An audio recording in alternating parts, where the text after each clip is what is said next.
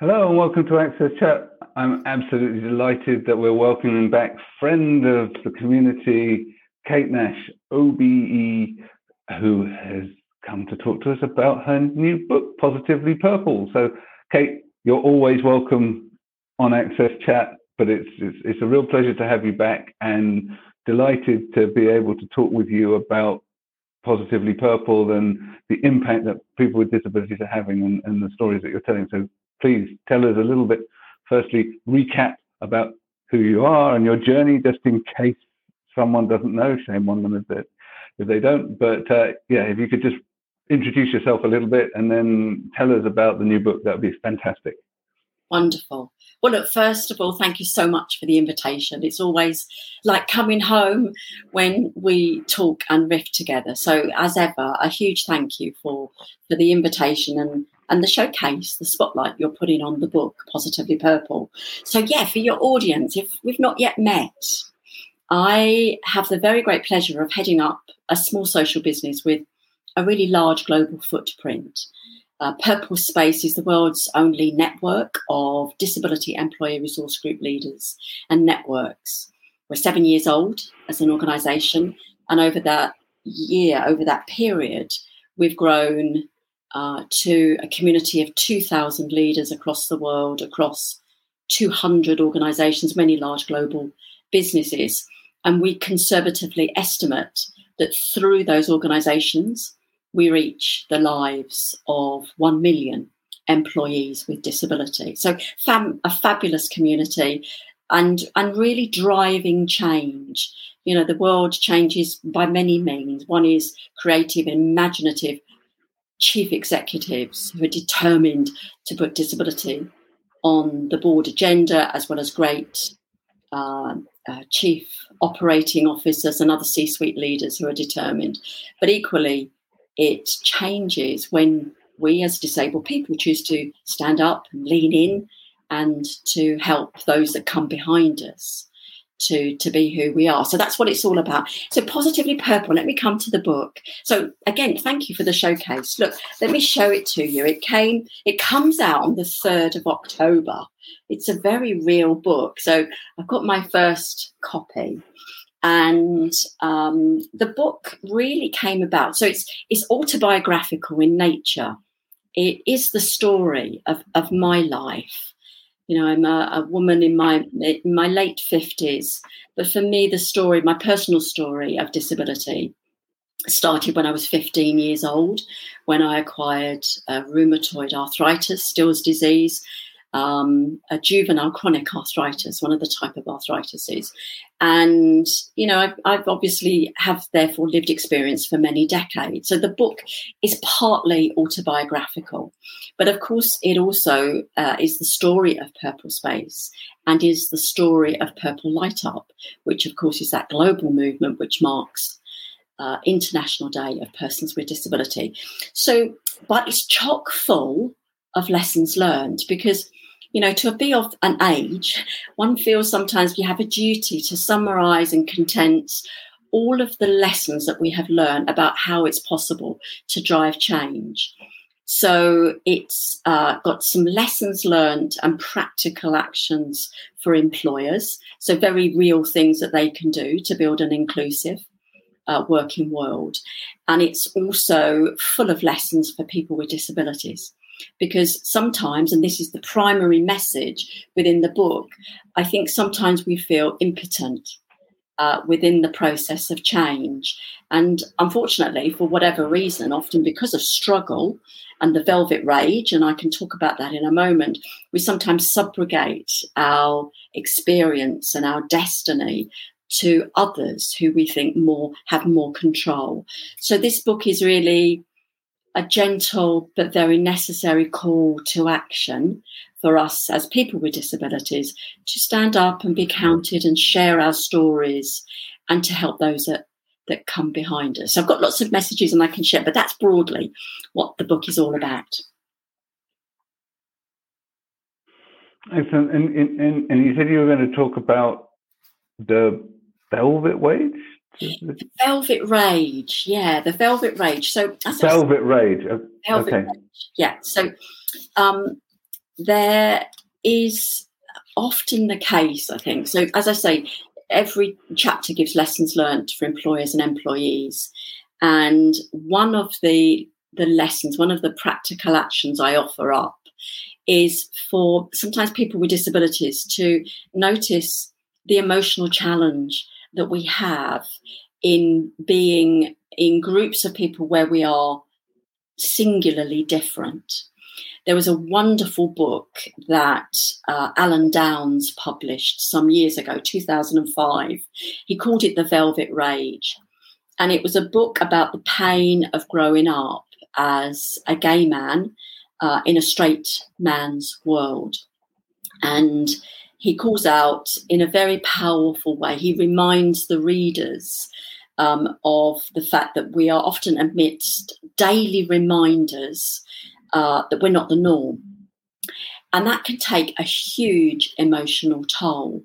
And sometimes anger can overcompensate. So sometimes we might try too hard to earn the love and the respect of others. And that includes our work colleagues or our line managers or our senior managers. So one of the lessons for me, and I've drawn on that work, is for us, I suppose, as employees with disabilities, people with disabilities, to notice the emotional challenge of self-discovery. So rather than us let go of our destiny to others, it's about just noticing some of those often called microaggressions that we might face, so that we can start to think about the things that we can do to build inner confidence, build resilience, and notice the tiresome and tiring emotional journey in being who you are, often as one singular person, one disabled person in a team, in an organisation, in a business unit, etc. So that's just one of the very many lessons. Yeah, beware the purple velvet rage and notice the anger sometimes that sits inside us. Does that make sense, Neil? Yeah, yes, it does, and I know that Deborah's got a question that I know she's going to want to ask, but I think that rage is really sometimes noticeable, particularly online, particularly in social media, where communication gets truncated, and so we don't have the ability to mediate or moderate our language sometimes. So I think that we see this, and I also, I do take on board the need to prove oneself as being a real driver of both progress and so on, but also something that is also driving exhaustion and burnout. So I think it's really interesting to hear about that. And Deborah, over to you.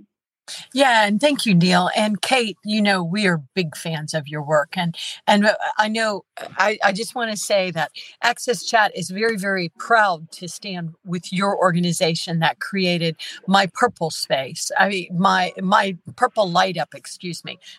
We didn't start My Purple Space, by the way. But we're really, really proud of what you did. I know, really, as I take credit for her work, but because I know that we're all stronger together, but at a time when we are all confused, we're all confused. Corporate brands are confused. Everybody's confused. It's just, we know this is going on right now. But I see a lot of corporate brands trying to figure out how to include us. I see people, I hear people commenting about what others are doing or not doing, and it's not good enough. But I think one thing that always impressed me about your work, and I will tell you, Susan Scott Parker introduced me to you for the first time. And I remember when she told me about your work, I don't think I've ever heard her talk about somebody as robustly and nicely as she did about you, Kate. So, and Susan Scott Parker is hard to impress. I remember when Neil impressed her. Oh yeah. I mean, she's hard to impress. She's got high standards, but the one thing that I always liked about what you were doing is you wanted to celebrate the lives of and the contributions that people with disabilities were bringing into the workforce already. Not in the future, but already. And I love that you did the book. I love, the different things that your organization are doing to actually bring us together. One thing I would like to do, I would like to see, because I've seen this a couple of times, I would like our community to honor people that start something. So Kate's organization started My Purple Light Up, and we're all joining it. But if you're choosing to get involved, yay! But don't just take it over without giving credit to the organization that's running it. And I saw that by some big brands last year, so I will say that. And I would also like to say that we really need to honor each other and help each other and celebrate each other. And so I'm glad you did My Purple Light Up. I'm glad that you have all these groups together where they're really talking about empowerment and identity and what we bring to the table. And the book with all of the examples, I think helps brands so much too. Yeah. But I'm starting to hear, there's just total confusion. So how do we as a community help you with what you're trying to do, really help employers understand the value we bring to the table? But in this new world, Kate, how do these corporations do this? How does Atos do this? Well, so we're not going to criticize them and say bad Atos or whatever. Put in IBM, AT&T. Yeah. So, okay. Well, Deborah, you touch on a really important issue that I choose to unpack in the book. So the title of the book, Positively Purple, is very deliberate, and it's twofold. One, it describes my innate default personality. Now, we all have default personalities. We all choose, I think, often to try and adapt and to grow as individuals, and sometimes to adapt the right behaviours to the right situation when we're campaigning for change, which is entirely proper. But one of the things I call out, both in terms of what I choose to do as an individual and deploy skill, but equally where I notice as a central force that is necessary now to drive further change when it comes to the lived experience, is to notice and choose to decide whether we want to continually to collude with the negativity that often surrounds our life. So one of the things I touch on is, we've all heard, particularly when it comes to politics and the distribution of information. So we all now know, for example, the concept of misinformation. Yeah, so that's false information that is shared without the intent to mislead. Yeah, misinformation. And we've also heard about disinformation, which is false information, which is shared with the deliberate intent to mislead. And I've invented a new word called misdisinformation. And for me, it calls out, it's neither false information and neither is it shared with intent or malice to deceive or not. But for me, misdisinformation calls out the constant barrage of how difficult our lives are at all times. And what I choose to do is just to offer a challenge and to invite people to think about what is the purpose of reposting another negative piece of information about how we've not climbed up the greasy pole, how poverty impacts on our life. And my suggestion is not that these truths don't exist. Of course they do. But if we're really in the game of driving positive change, might it be necessary for us to spot the positive and the can-do stories, not just equally, but more than?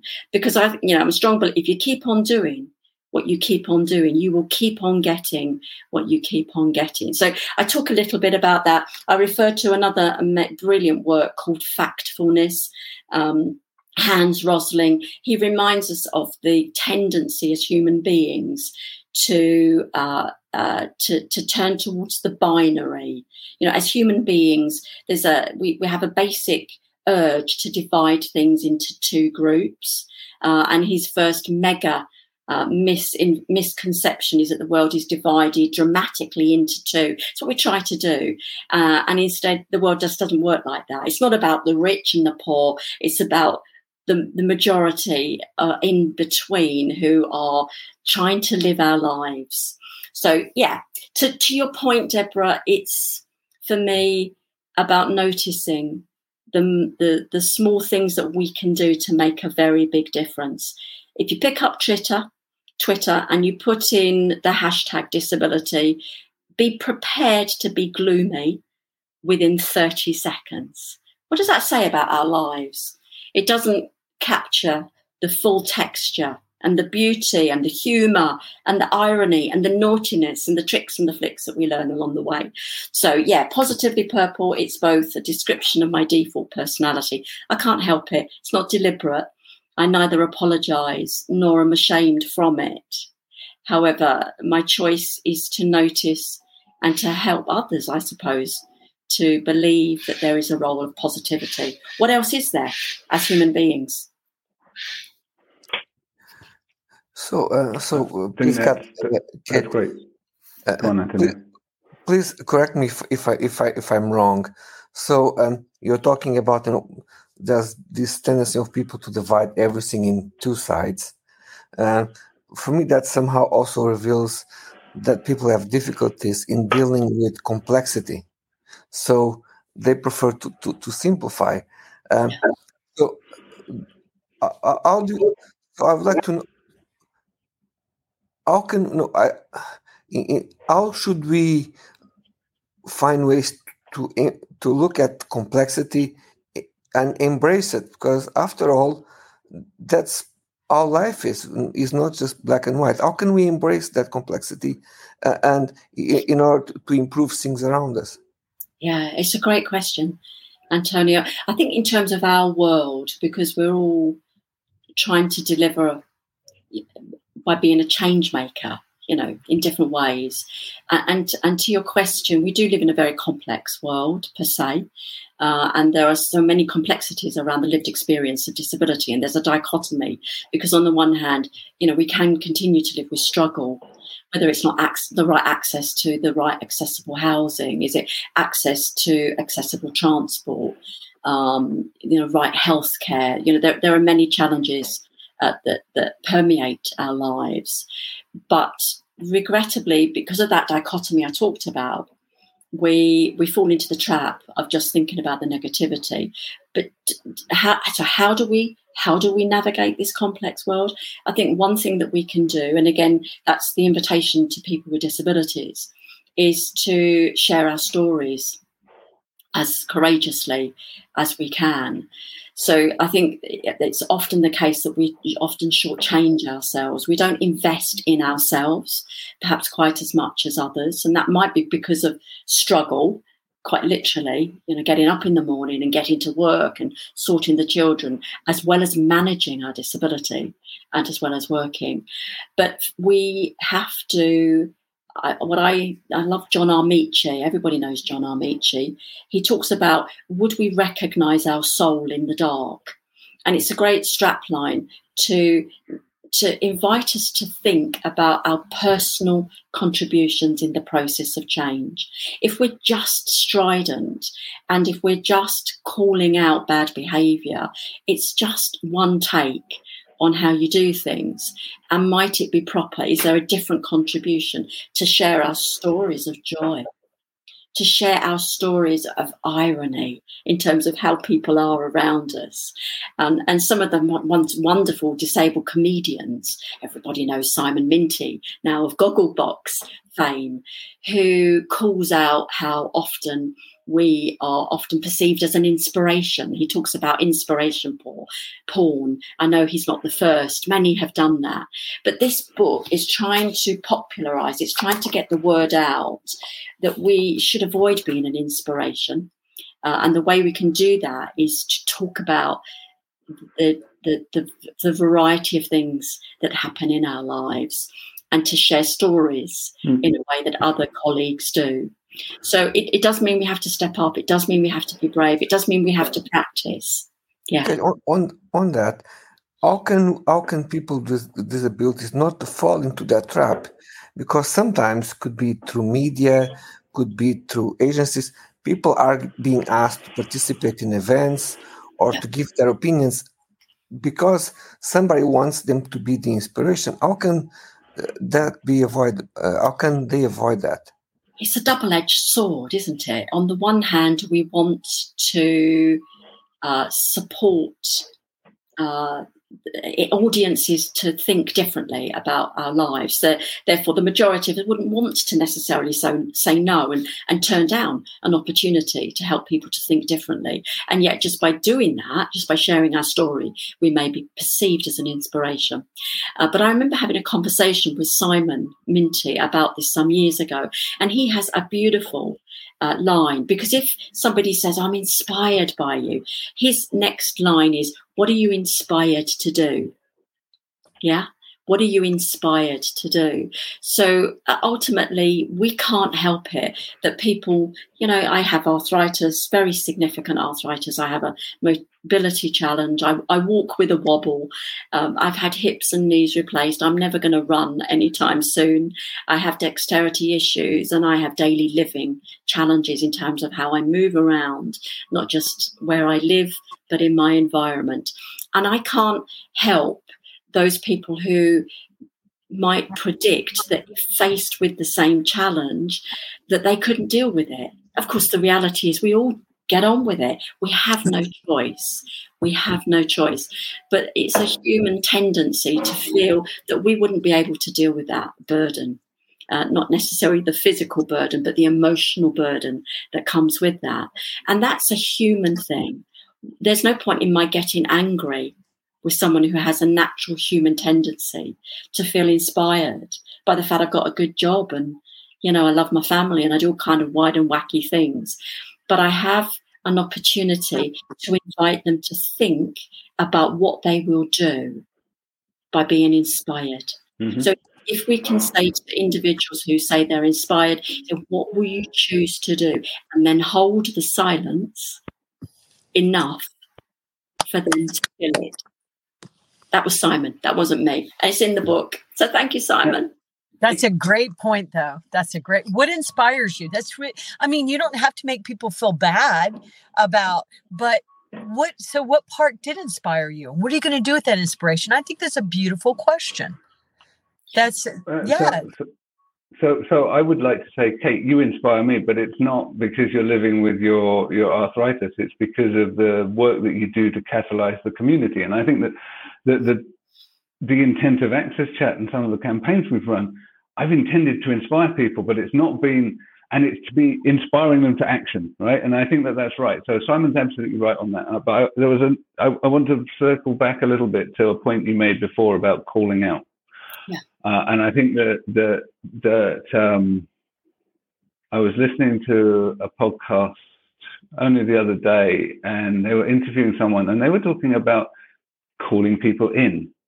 And I thought that this was really interesting. So this is a lady that worked in the racial equity space, and it's a really tough gig, especially in America, and it can be really quite aggressive, and people are calling out and going, "You're wrong on this," and instead of that, what it's doing is it's not letting people get away with doing something that needs to be raised, right? So you need to not let people get away with saying something that's ableist or racist or whatever, but start by bringing someone in and saying, look, I know you to be a good person.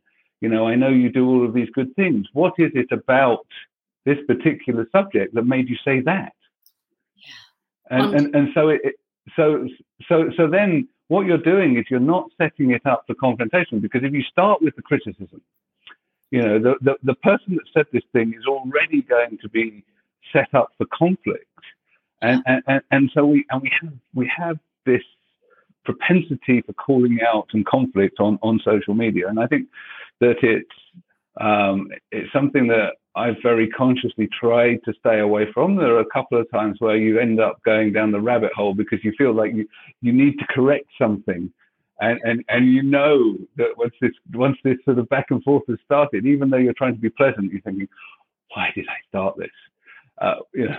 Because I wish to be positive, and you're sort of going, you can feel yourself descending down into this sort of confrontational mode, and so I think the positivity is really, really, really important. Yeah. And it's the positivity that inspires. It's not your life circumstances or being inspirational for your arthritis. It's the fact that you approach everything through the lens of positivity and believing in good in people that makes people want to do things for you that furthers the agenda. So applause to you. Yeah, and coming back at you, Neil, and I love that. That's a beautiful phrase. That's a beautiful technique. I love that. I really love it. I really love it. Do you know, I noticed, and it's interesting you mentioned, Neil, social media. We all know it's a force for good, and it's a force for, let's just say, less good. And I'm having a senior moment here. Who's that wonderful female comedian? Her name is Rosie. What's her surname? Oh, it'll come to me in a moment. She was on social media. Fantastic comedian. And she Rosie McDonald? No, I don't think it's Rosie McDonald.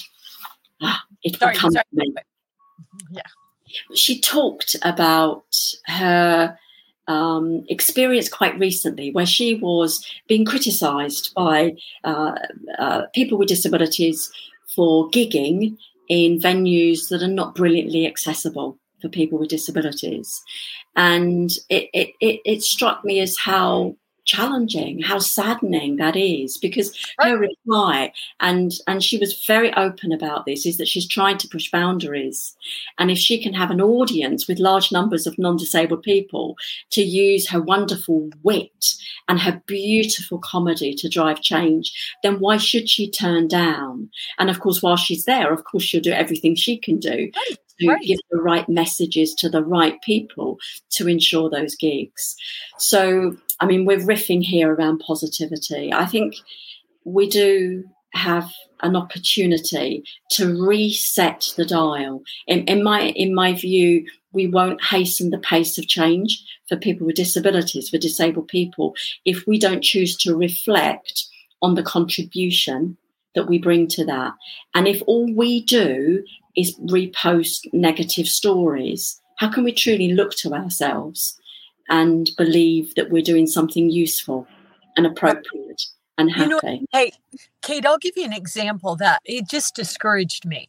And I live in Virginia, one of the states in the United States, and a woman posted. Well, no, I saw that the governor of my state, Virginia, had passed a law that said that employers were not allowed to discriminate against a person because of their hair.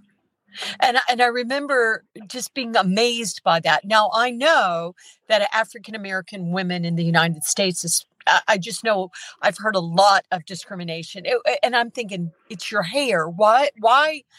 Anyway, so I get confused by it. But so I posted about it and I said, I'm amazed at what we find to discriminate against each other. I'm just amazed. And so this woman posted back. At first, it was an interesting conversation. And then this African-American posted back and said, yeah, so how do you feel now?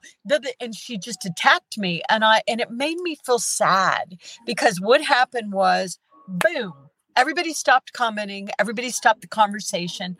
She attacked me because I'm white and I don't it made me feel sad because I actually was trying to support the community.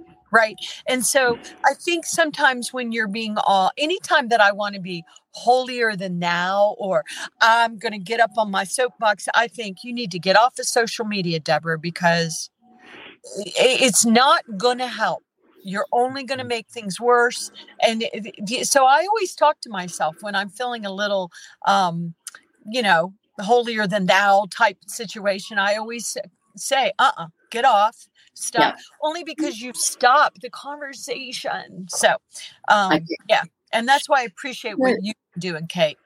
You remind me, in the book I talk about how we can learn from some of the professional social media influencers, the disabled social media influencers that are a new breed of sassy, out loud, proud, extraordinary individuals who are breaking the rules and doing some fantastic things. So there's is it Ellie Goldstein, who she has Down syndrome, and she partnered with Vogue and Gucci, and she has this wonderful following now. When she writes a post, she has something like 865,000 likes on one post. But her ability to be herself, be who she is, and to attract and command a following that is breathtaking is extraordinary. And Pippa Stacey is another one. You know, she posts for Tesco's around easy bake recipes, and her content outperforms nearly any content that a non-disabled person is posting around Tesco's. My point being, I suppose, is that they're learning how to use social media and their authenticity as disabled people to change opinions and views. And that gives them an enormous opportunity to push back, I think, at the inappropriate negativity around our lives. So, yeah. Yeah. And I just want to say one more thing to the audience. We should all go out and buy Kate's book, but also remember, do a review. It really, really helps to do a review. It also really helps if you get her book like Kate did. And I know she's right now going to hold that book up so we can see it again if you can see. You know, when you get it, you know, take a picture of yourself like Kate is right now with it and post and say, yay, look what I got. Let's all help Kate and help each other, because this book is going to break down barriers. So I just wanted to remind the audience to do that. And all three of us will be doing that. So we appreciate you, Kate. Yeah, absolutely. So, yeah, I think we could riff on this topic for a long time, because there's an awful lot to sort of unpack here. I'm really interested in the positivity elements, de-escalation techniques as well, because I think that this is an area where we need to look deeper into this as a society and as groups within our own disability community that don't always collaborate well, that are afraid that their piece of the pie is going to be taken rather than finding a way to make a bigger pie. So I think that some of these things that are being looked at through the lens of both the de-escalation and the sort of the positivity are tools that we really need to sort of further our cause and further our inclusion in society. So thank you for contributing. Also need to thank MyClearText for contributing through keeping us captioned. Thank all of the community that have contributed so far to our GoFundMe, reminding people that it's still there. Please share it. Don't feel that you have to put money in if you can't afford it. I understand the disability community has lots of expenses right now, but please do share it, because there are people out there that may not know that we're raising funds. So just wanted to get that out there. Right. Yeah. And I'll say, Neil, too, if there's any corporate brands that are following us, this is a good way to support our community. We have hundreds and hundreds of shows. And so there's an opportunity for you to come in and help us. But it would be wonderful if we could repurpose some of this content, too. So, Kate, if you know any brands that want to help, this show has been on the air, 8 years now? Yeah, we've got about 400 different interviews. Right. So I just and only 300 of them are with Kate. Well, look, you are a remarkable community, and we'll absolutely mobilise our members for this Access chat and encourage them to hear about the extraordinary work that you three deliver. Look, I couldn't help but mention the three of you in this book because you're fellow travellers. What I'd love to do is to offer up a free copy of the book for anyone who jumps into our dialogue, our chat. So if you post more than anyone else, we will select you and send you a free copy of the book. Of course, thank you. But I will say that does not include the 3 hosts. So, and we know we're already getting your own copy. And I bought one, even though she was sending me one. I bought one because I wanted to support you, Kate. So, and with the review, even though I hadn't done the review yet, because the book comes out 3rd of October. Yeah. Yes. So whoever on Access Chat, and you got to be on the chat the Tuesday that we're featuring her, whoever does the most, then we're going to send you a copy of the book, a free copy. Excellent. Woo-hoo. Thank you. Thank you, Kate. Lovely to see you. Thank you. You take Bye, good everyone.